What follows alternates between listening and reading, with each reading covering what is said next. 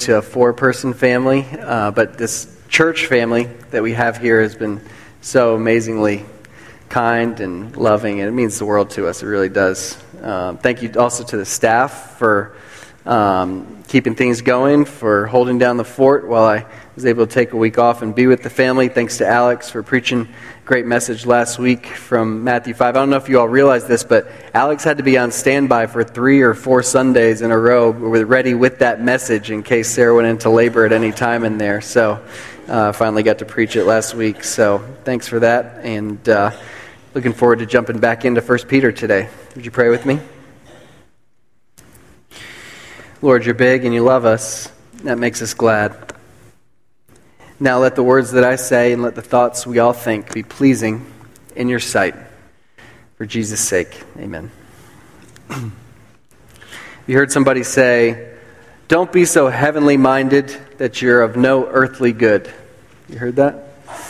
Don't be so heavenly minded that you're of no earthly good. The idea behind that saying is that in order to be effective, helpful here on earth, you have to have your feet squarely planted on the ground. You can't have your head up in the clouds thinking about heavenly things all the time. You won't be of any good here. The problem with that is, as has been noted from this pulpit before, the Bible teaches just the opposite in some ways. But what the Bible kind of teaches is that unless you're heavenly minded, it's hard to be of any earthly good. In other words, it's precisely our heavenly mindedness that gives us a shot at being of some earthly good here. This passage we're going to be looking at today, in 1 Peter chapter 1, is one of the passages in Scripture that most strongly makes that case. So would you turn there with me now? 1 Peter chapter 1. We're still in chapter 1. We're starting at verse 13 today, and we'll get almost to the end of the chapter. As you're turning there, let me remind you of what we're doing in this series. We're walking through this letter of 1 Peter. It's written by Peter, one of Jesus' disciples, about 30 years or so after Jesus rose from the dead and ascended to heaven. He's writing to churches, Christians, in churches in 5 regions of what we would now call Turkey. And he's writing to them in a moment in time when they're just starting to feel what we've been calling the experience of exile. They're just starting to feel social ostracization, if that's a word. So they're starting to feel exclusion. They're starting to be mocked and ridiculed for their faith. And 2 people experiencing that, he comes and he starts out this letter talking about this living hope. We saw that in the first 12 verses. And we saw that it was not primarily a call to action, but primarily a call to celebration. And we looked at that a couple weeks ago, that the reason for that was because the Christian faith is not primarily good advice, but it's primarily what? Good news, first and foremost. That said, though, even though Christianity is good news, first and foremost, it's not that the Christian faith has nothing to say for how we live. It surely does. Right? And the letter of 1 Peter is filled with wisdom about how to live, commands even about how to live, and we're going to get into that section of the text today, this morning. Starting in verse 13, where Peter turns his attention to is to answering this question. If the living hope talked about in the first 12 verses is true, how then ought we to live? That's going to be the question he starts to answer in this text today. Before we jump in, I want to just kind of show you the structure. You won't be able to read it because it's very small, but this will help you see the structure. This is the passage we're going to be looking at. You can see it's bookended by hope. That's kind of the envelope that the passage falls within, is this idea of hope. And then within that, there's 3 commands that really form the backbone of the passage. So what we're going to do today is look at that and give honor to that by saying this is our big idea. May our conduct in exile, our conduct being represented by those 3 commands, be shaped by our hope, the hope that frames and bookends this passage. May our conduct in exile be shaped by our hope. So we'll walk our way through those 3 commands, and with each of them, Peter spends some time talking about the hope that is meant to fuel our obedience to each of these 3 commands. So we'll note that as we go. First command, set your hope on future grace. Set your hope on future grace. Would you look for that as we read verse 13? I'll read it out loud if you'd follow along. 1 Peter 1:13, therefore, That means based on those first 12 verses that laid out that living hope. Therefore, preparing your minds for action and being sober-minded, set your hope fully on the grace that will be brought to you at the revelation of Jesus Christ. We'll pause there. For the most part, we can choose, actually, what we set our hope on in this life. We can choose what we look forward to. Did you ever think about that? I hadn't really thought about that before these last couple weeks, but then I thought of the example of my dad. When I was a junior and senior in high school, he was coaching in the NFL and working long hours, coming home late at night if he'd come home at all, going in the office early in the morning when the first digit on the clock was still a 4. So I, of course, was sleeping as a high school student, but I was awakened almost every morning in the 4s, right around 4:30, by a loud sound outside my window that jolted me awake. And it was my dad leaving the house, and on his way out the door every morning would yell out loud, "Woo! Bring it on, world!" Now, what was he doing in that moment, besides being crazy? He was exhausted. He was worn down in the middle of a long football season, coaching a team that wasn't very good at the time. But what he was doing is he was choosing to be excited for the day ahead of him. He was choosing to look forward to his workday. And I thought about that because in that moment, in that example, I'm seeing my dad choosing not to drift, but to kind of attack his day with some intentionality. And I thought about that as it relates to this verse 13. How many of us are intentional about choosing what we look forward to each day? Aren't we more prone to just kind of drift into whatever comes our way? I know I am. But Peter here in verse 13 is saying, don't think that you're just going to drift into hope. That's not the way it works. We don't drift into hope. If you're going to be filled with hope, you need to choose to set your mind, set your hope on certain things. Particularly, he's saying set your hope on one thing, the grace that's coming for you at the second coming of Christ when he's revealed. You see that there in verse 13 in the call to set your hope? That grace that he's talking about is part of, it falls under the umbrella of the living hope that we've been talking about in these first 12 verses. This living hope that, just as a refresher, this living hope that says that even though you and I have staged private revolutions in our hearts against the King of the universe who made us and loved us, still that King has made a way for us to be welcomed into his forever family. And as we are welcomed into his forever family, there's an inheritance that comes with it in heaven. That was the living hope laid out in the first 12 verses. But you may have seen in an article that I put out there in the highlights a week or two ago that I wrote, I believe that we have some lesser hopes in our lives that tend to squeeze out living hope.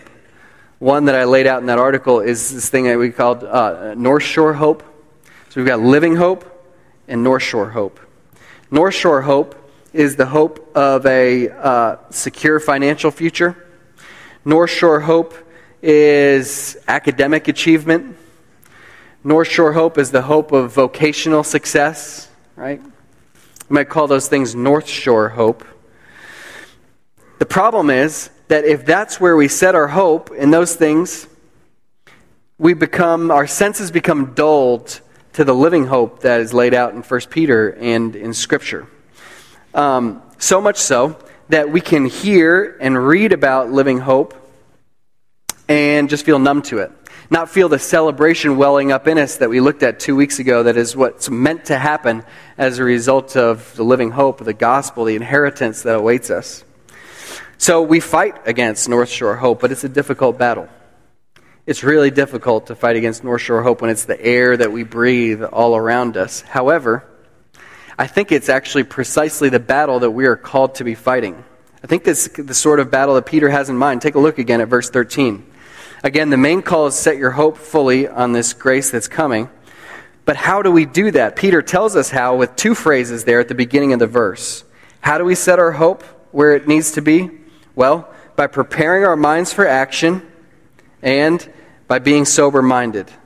Preparing your minds for action and being sober-minded. What does that mean? Do you see the footnote there under preparing your minds for action? If you have an ESV Bible, you see the footnote. The footnote tells us that literally that preparing your minds for action is girding up the loins of your mind. The picture is removing restraints so that you can run, right? People in Peter's day would be wearing long robes, so if they wanted to run, they had to tuck their robes up into their belt, gird their loins, you might call it, in order to be able to run unhindered. It's the same thing for us, Peter's saying. If our hope is going to be set where it ought to be set, then we need to take North Shore hope, all the lesser hopes that threaten to capture our attention, tuck it up in our belt so that we can run unhindered to where we ought to run, into the hope, the living hope that we're actually called to.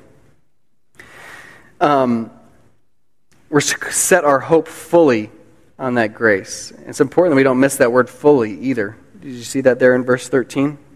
Set your hope fully on the grace that will be brought to you. Because the lie is that just a little bit of North Shore hope won't hurt. Right? You can just sprinkle a little bit of that in. As long as your main hope is living hope, we can deal with a little bit of North Shore hope being part. You can have both. Right? The reason that's a lie is because lesser hopes, like North Shore hope, they function sort of like a vaccine functions. They inoculate us against the real thing. So if I get a little bit of North Shore hope, even if it's just a little bit here and there, if I feed that, if I set my hope there just a little bit from time to time, then when the real thing comes, when living hope hits me, when I open up the Word and see it, when it's preached to me, it doesn't have the effect that it was intended to have because I've been inoculated against it by a lesser hope. Does that make sense? That's why we are called to fight against it with all of our might. Tuck it up so it's out of the way so that we can run into the hope that we are meant to have, the true hope. So hey, this first command, set your hope on future grace. If that's the command, then the application question for us at the end of this first point is pretty straightforward. Where are you setting your hope? Where am I setting my hope? Where are we choosing to set our hopes? Now, don't get me wrong here. If you can get a home in a safe neighborhood, if you can get career success, if you can get academic achievement, if you can get into the school you dream of getting into, if you can get a stable retirement, by all means, avail yourself of those things, right? Those things in and of themselves aren't wrong or sinful. Where they become poisonous or deadly is when we set our hope on them. When that's where our hope rests, that's when it can squeeze out living hope and choke out what we're meant to be experiencing. The saints who have flourished in exile over the centuries, they're the sort of people who rejoiced when they were robbed, rejoiced when they were mocked, rejoiced when they were beaten. How did they do that? It was all about their hope and where their hope rested. Their hope wasn't in their 401ks. Their hope wasn't in their reputation. Their hope wasn't even in their health. Their hope was in the living hope of an inheritance to come in heaven, in the forever family of the King of the universe. That's our first command. Set your hope on future grace. The second one is tucked into verse 15. It's easy to miss. Be holy. Actually, all of verses 14 to 16 revolve around this command to be holy. Look for that as I read verses 14 to 16 out loud. As obedient children, do not be conformed to the passions of your former ignorance, but as he who called you is holy, you also be holy in all your conduct, since it is written, you shall be holy, for I am holy. You know, some well-known cultural commentators, Christian or not, have agreed that they've agreed regarding what is the supreme virtue of our day and age. Like, what is the characteristic, the quality that is most desirable and praised in our world today? Do you know what it is? Anybody read any of this? I heard somebody say something. Tolerance is one. Authenticity is the one that I was thinking of too. Tolerance is another one, though. It's been called, though, this has been called the age of authenticity that we're living in. It might be summarized in the 3-word phrase that's popular now, you do you, right? In other words, don't let anybody else tell you who you are or what you should do. You look inside yourself and figure out who you are and what you want to do, and then you do that, even if every other voice in your life is telling you otherwise, right? You do you. That's what it means to be authentic, the age of authenticity. So the only heroic narrative left, really, in our movies and TV shows is that lone person against all other voices in their life, carving out a life for themselves based on the identity that they've found within. Now, actually, believe it or not, there is some commonality between that you do you mindset and what Peter calls Christians to in 1 Peter. Here's what I mean. The message that Peter's going to have, that we're going to see throughout this letter, is something like, hey, Christians, be who you are, regardless of what anyone else says. Right? So far, that's a message that could actually be embraced in our age of authenticity, 2019. Here's what's different. It's different because as Christians, our standard for who we are doesn't come from within us. It comes from outside of us. The world is looking down inside and listening to their hearts to see who they are. But as we look at our Bible, there's actually never a call to listen to our hearts. Actually, our scriptures say things like, the heart is deceitful above all things, and without cure, who can know it? And so, instead of looking inside of our hearts, we're called to look outside of ourselves to who God says we are. And we're to embrace that as who we are, and then live into that, regardless of what any other voices in this world tell us. Right? I say all that to provide kind of some of the deep logic that's underlying this call to be holy here in verse 16. Again, to be holy is to be set apart, to be other, so to speak. In that way, there's a sense in which the Bible can talk about only God being holy, right? In that sense, it's God's holy, everything else isn't. There's God, there's everything else. He is other. He's the one who's set apart. No one else is like him, right? That's a true diagram there, according to Scripture. However, in another sense, Scripture can talk like this. There's a way for people or things to be holy. Holy because they are set apart, distinguished, other than everything else around. For a person or a thing to be holy, as priests were in the Old Testament, as even some objects like the shovels that the priests used for ceremonial service in the Old Testament, they were holy. Those people and things can be holy if they're set apart exclusively for God and for His purposes. So, as we reflect on our call to be holy, and if being holy is to be set apart for God and for His purposes, here's a question. Are we holy, or are we supposed to become holy? What do you think? Are we holy, or are we supposed to become holy? I'm hearing a little bit of both, and I think that's good because actually the Bible can tell us both, right? There's a sense in which we have already been declared to be holy in God's sight on the basis of the blood of Jesus and the work of the Holy Spirit in our hearts. And that's good news for us, that we are holy. And then the call of Scripture in passages like this one is to be who you are. Be who God already says you are. He already calls you a holy people, a people set apart and distinct from the whole rest of the world, a people devoted solely to Him and to His purposes. So be that. Let that be reflected in the way that you live your life, in your conduct. In that sense, the you do you message actually is an okay one if qualified by our understanding of you being that we are holy, that we are set apart, that we are distinct in Christ. Here's the problem, though. We're not really good at distinguishing what it means to live holy, what that looks like. We actually are pretty good at living the way we want to live and justifying it to ourselves as though that's Christ-likeness and holiness, right? For that reason, when the Bible calls us to be holy, it very often grounds our call to holiness not in what we perceive to be holiness, but rather in God's own holiness. Did you see that here in this passage? It's grounded in God's holiness in verse 15. It doesn't just say, be holy, does it?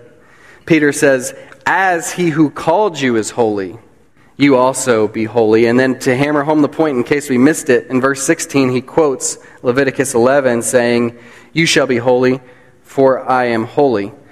The call is always for our holiness to look like God's. In other words, if I think I'm living a holy, set apart, other, distinct life, but I'm not increasingly looking like the holy God in whose image I was made, then whatever I think I'm living, I'm not actually living in holiness. Right?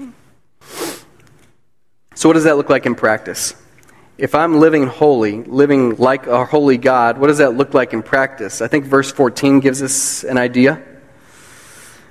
What does it say there? Do not be conformed to the passions of your former ignorance. Don't be conformed to the passions of your former ignorance. What was the former ignorance of Peter's readers? I think that would have to include any number of passions, desires that they used to live in as pagans, mostly Gentiles, but even some Jewish people before they came to know Jesus as their Savior. Certainly, knowing what we know about these regions that Peter's writing to, wanton sexual sin was a big part of their world, their life that they came out of into Christianity. So maybe we'll use that as an example here today as we reflect on what it would mean to leave behind former ignorance for the sake of holiness. Young people sometimes will say things like this and feel this way. It's just impossible today to leave behind my former passions and a former way of life because all of my friends are having sex outside of marriage. Right? The thought behind that is something like, it's uniquely hard today in a way that it's never been hard before to follow Jesus and to leave behind the way that the rest of the world around us is living. But I wonder, what if that's not exactly true? Here's what I mean. Did you know that high school and college students are having sex less today than any time in the last 3 decades? Did you know that church attendance today is higher, greater, than it was during the 13 colonies, for example? Did you know that what was going on in the cities to which Peter wrote this letter in terms of just wild sexual expression in the town square, out in the open, would be enough to make any of us blush? I say all that to make the point that we aren't exactly experiencing anything categorically new as Christians today. Christians have always been drawn to the passions of the world around them, the world that we left behind to come into the Christian faith, and we've always been called to decisively break with those former ways and leave them for the sake of holiness. And so, we should ask, before we go on any further, have you left behind the passions and desires of your former way of life? Or are you secretly nibbling behind closed doors? The problem with nibbling on those former passions, just to remember what it tastes like, is that every little nibble conforms us, to use the language of this passage, conforms us a little more in one direction or the other. If I nibble a little today, I'll be a little bit more hungry for it tomorrow. And it works in the opposite way as well. If I'm feasting on the living hope talked about in verses 1 through 12 here today, then tomorrow I'm going to be more hungry for that. Right? We've been called to decisively break with it, leave it behind. Part of becoming holy is leaving behind our former ignorance. Before we leave this section, though, this second section, I don't want us to miss the gospel grounding for this call to be holy, because based on what we've talked about so far, it could be misunderstood as just this white-knuckle, grit-your-teeth, God's holy, so you imitate Him and you willpower your way to being like Him. And that's not at all what Peter's doing in this passage. This call to be holy is actually grounded in good news, the good news that before we ever acted holy, God had already taken the initiative to graciously include us in His family. Did you see that language there at the beginning of verse 14?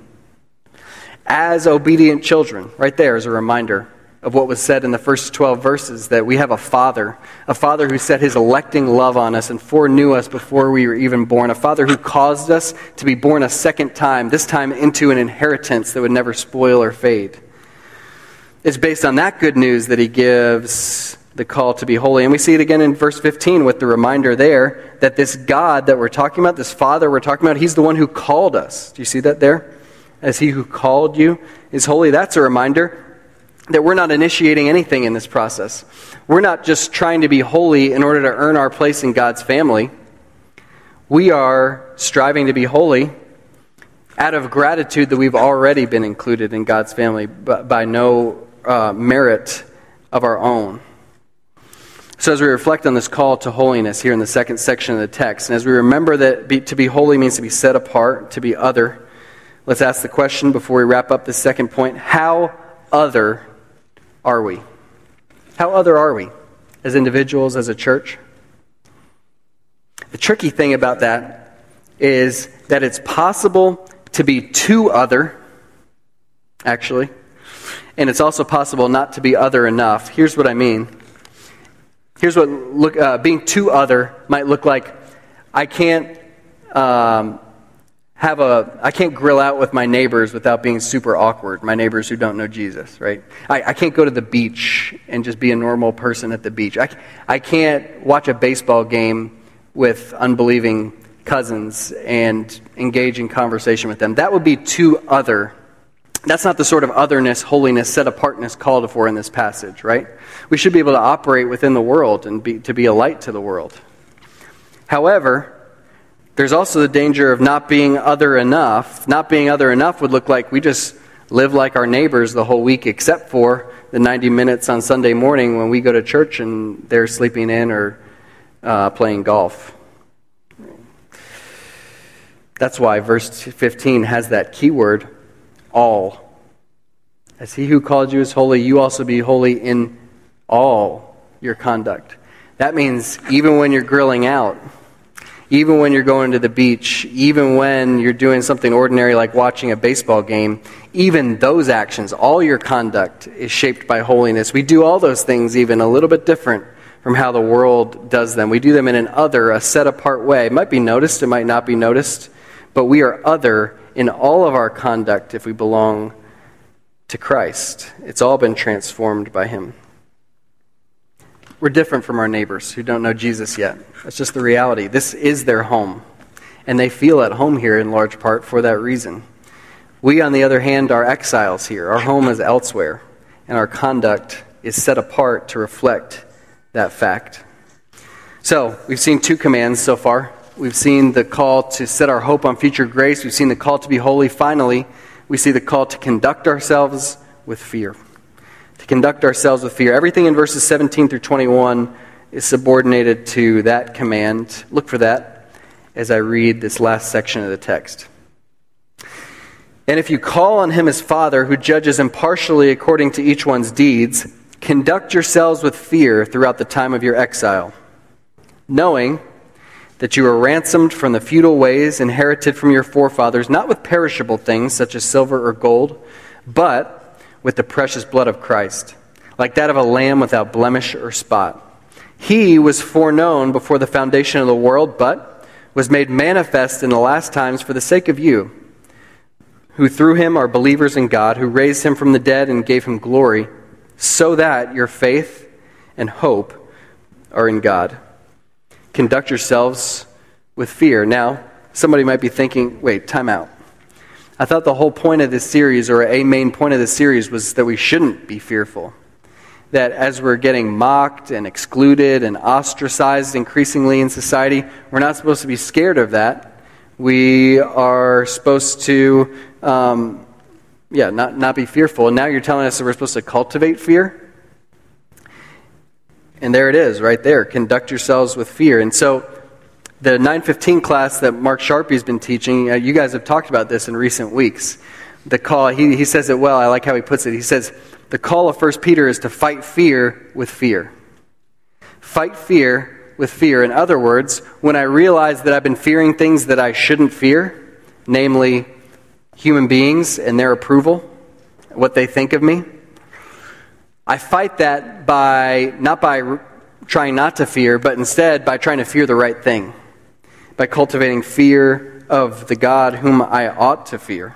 Now, what are we talking about when we talk about fear? We're talking about a reverent awe. We're talking about a deep respect. We're talking about caring more about what God thinks than we care about what anyone else thinks, so much so that we tremble before him as we sung in that song earlier on.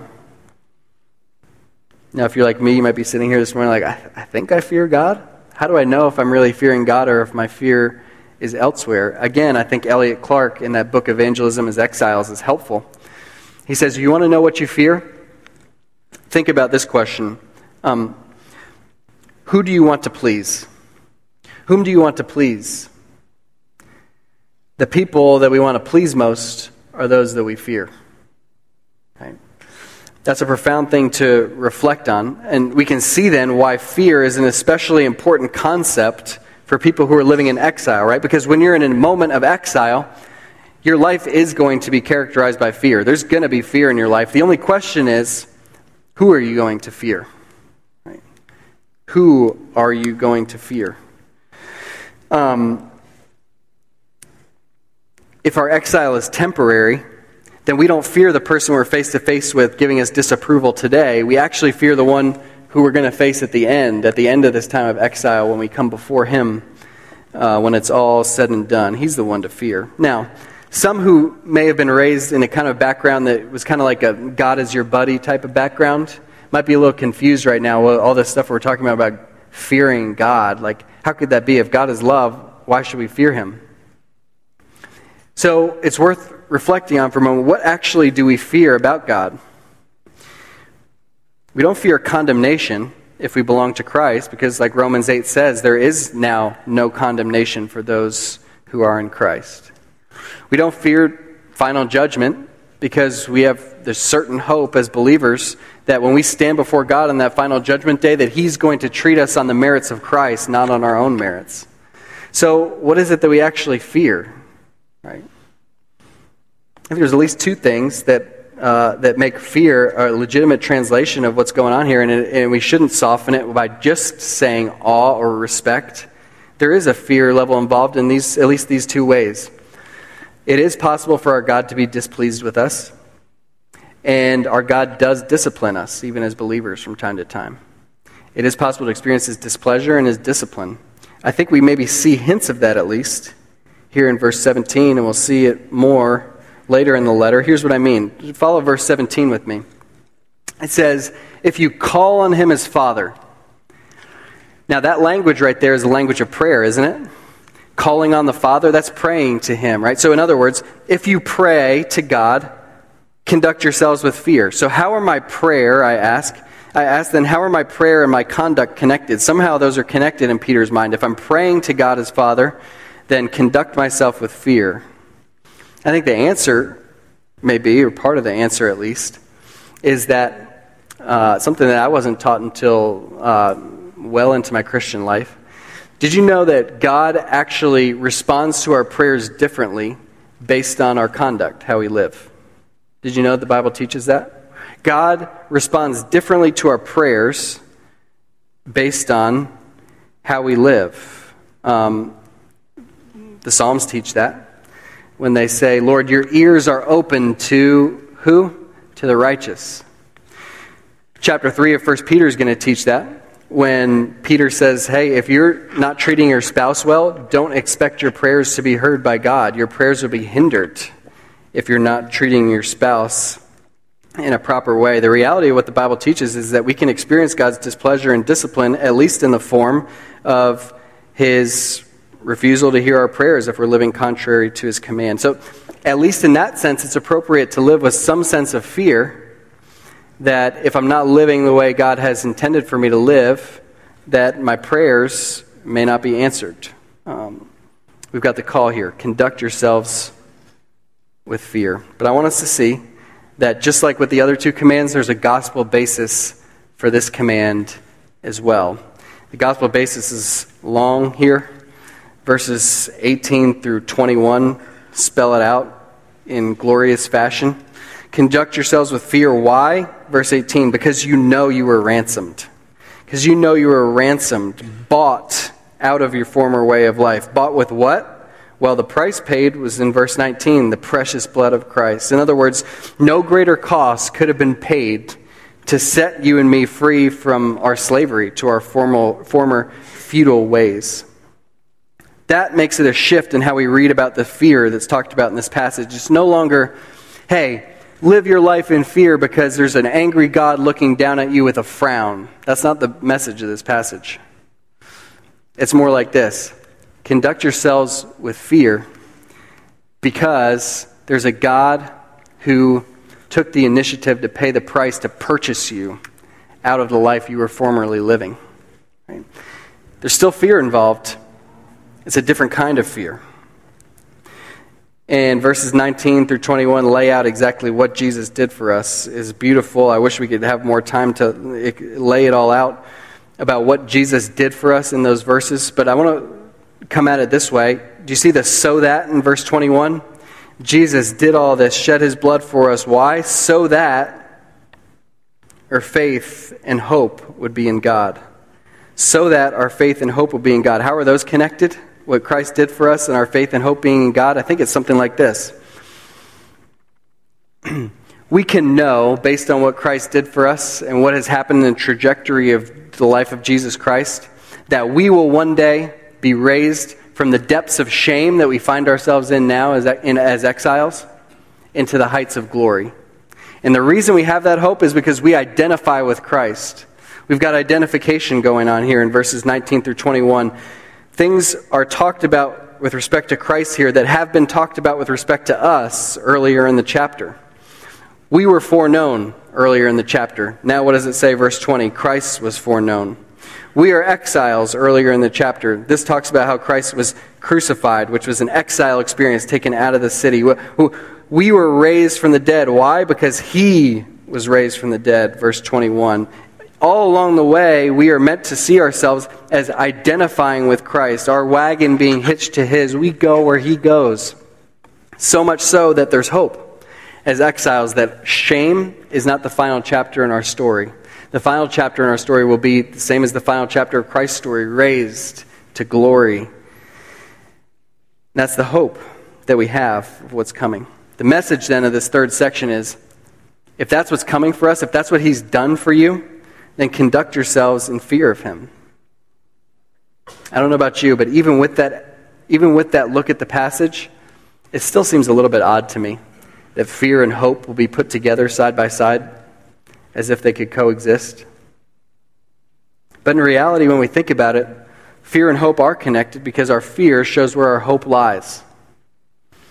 Our fear shows where our hope lies. If you and I, as Christians, fear the same things our neighbors fear, loss of financial security, damage to our reputations, discomfort, then we show that our hope is no different from theirs. Maybe it's a North Shore hope. It's some sort of lesser hope. But if our fears are different from our neighbor's fears, we show that our hope is different. It's a living hope. It's something more enduring. So our big idea today, again, was this. May our conduct in exile be shaped by our hope. May our conduct in exile be shaped by our hope. So maybe we'll just close out by asking the question about our present conduct. I'll ask it about your present conduct. What does your present conduct say about where your hope lies? Someone watching your life, what would they conclude about from your life, your conduct, about where your hope lies? Another way of asking that would be, are you heavenly minded enough to be of some earthly good? If you're like me, walking through this passage as we have, I don't know about you, it convicted me. Right? I noticed lesser hopes that I've set my hope on without realizing it. Just this week, I found myself despairing when plans didn't go the way I thought they would. And I realized that I'm despairing in this moment because really what's happened is I've put my hope in my ability to plan. Also this week, I found myself lacking in prayer for people. And I realized that part of what's going on there is that I've set my hope in my ability to, on my own strength, compel people toward a vision. So I don't feel a need for prayer. Or this week I found myself too easily offended. And when I reflected more deeply on that, I realized that part of what's going on there is that I've set my hope on what others think of me, their opinions of me.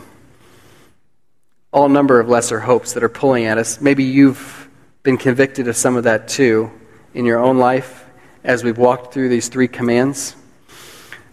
For that reason, we thought it fitting to conclude our service today with a confession that has been written by our own Sharon Crone in line with the 3 commands in this text, and then an assurance of pardon, the hope that we have in Christ. And that confession and assurance of pardon will be bookended by songs in which we are able to cry out to God, pleading for His mercy. Let's pray together.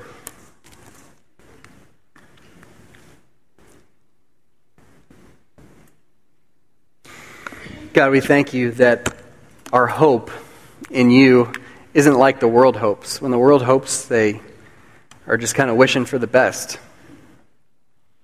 That's how we used to have to hope before we knew you. But in you we have a certain hope, a hope that we can take to the bank, a hope that we know with absolute certainty is ahead of us. And that hope is that we'll be welcomed into your forever family once and for all, with an inheritance that will never perish or spoil or fade, that we will be revealed in glory just as you're revealed in glory, and then we'll spend eternity in the bliss of your presence, in the presence of one another, in the presence of the Trinity.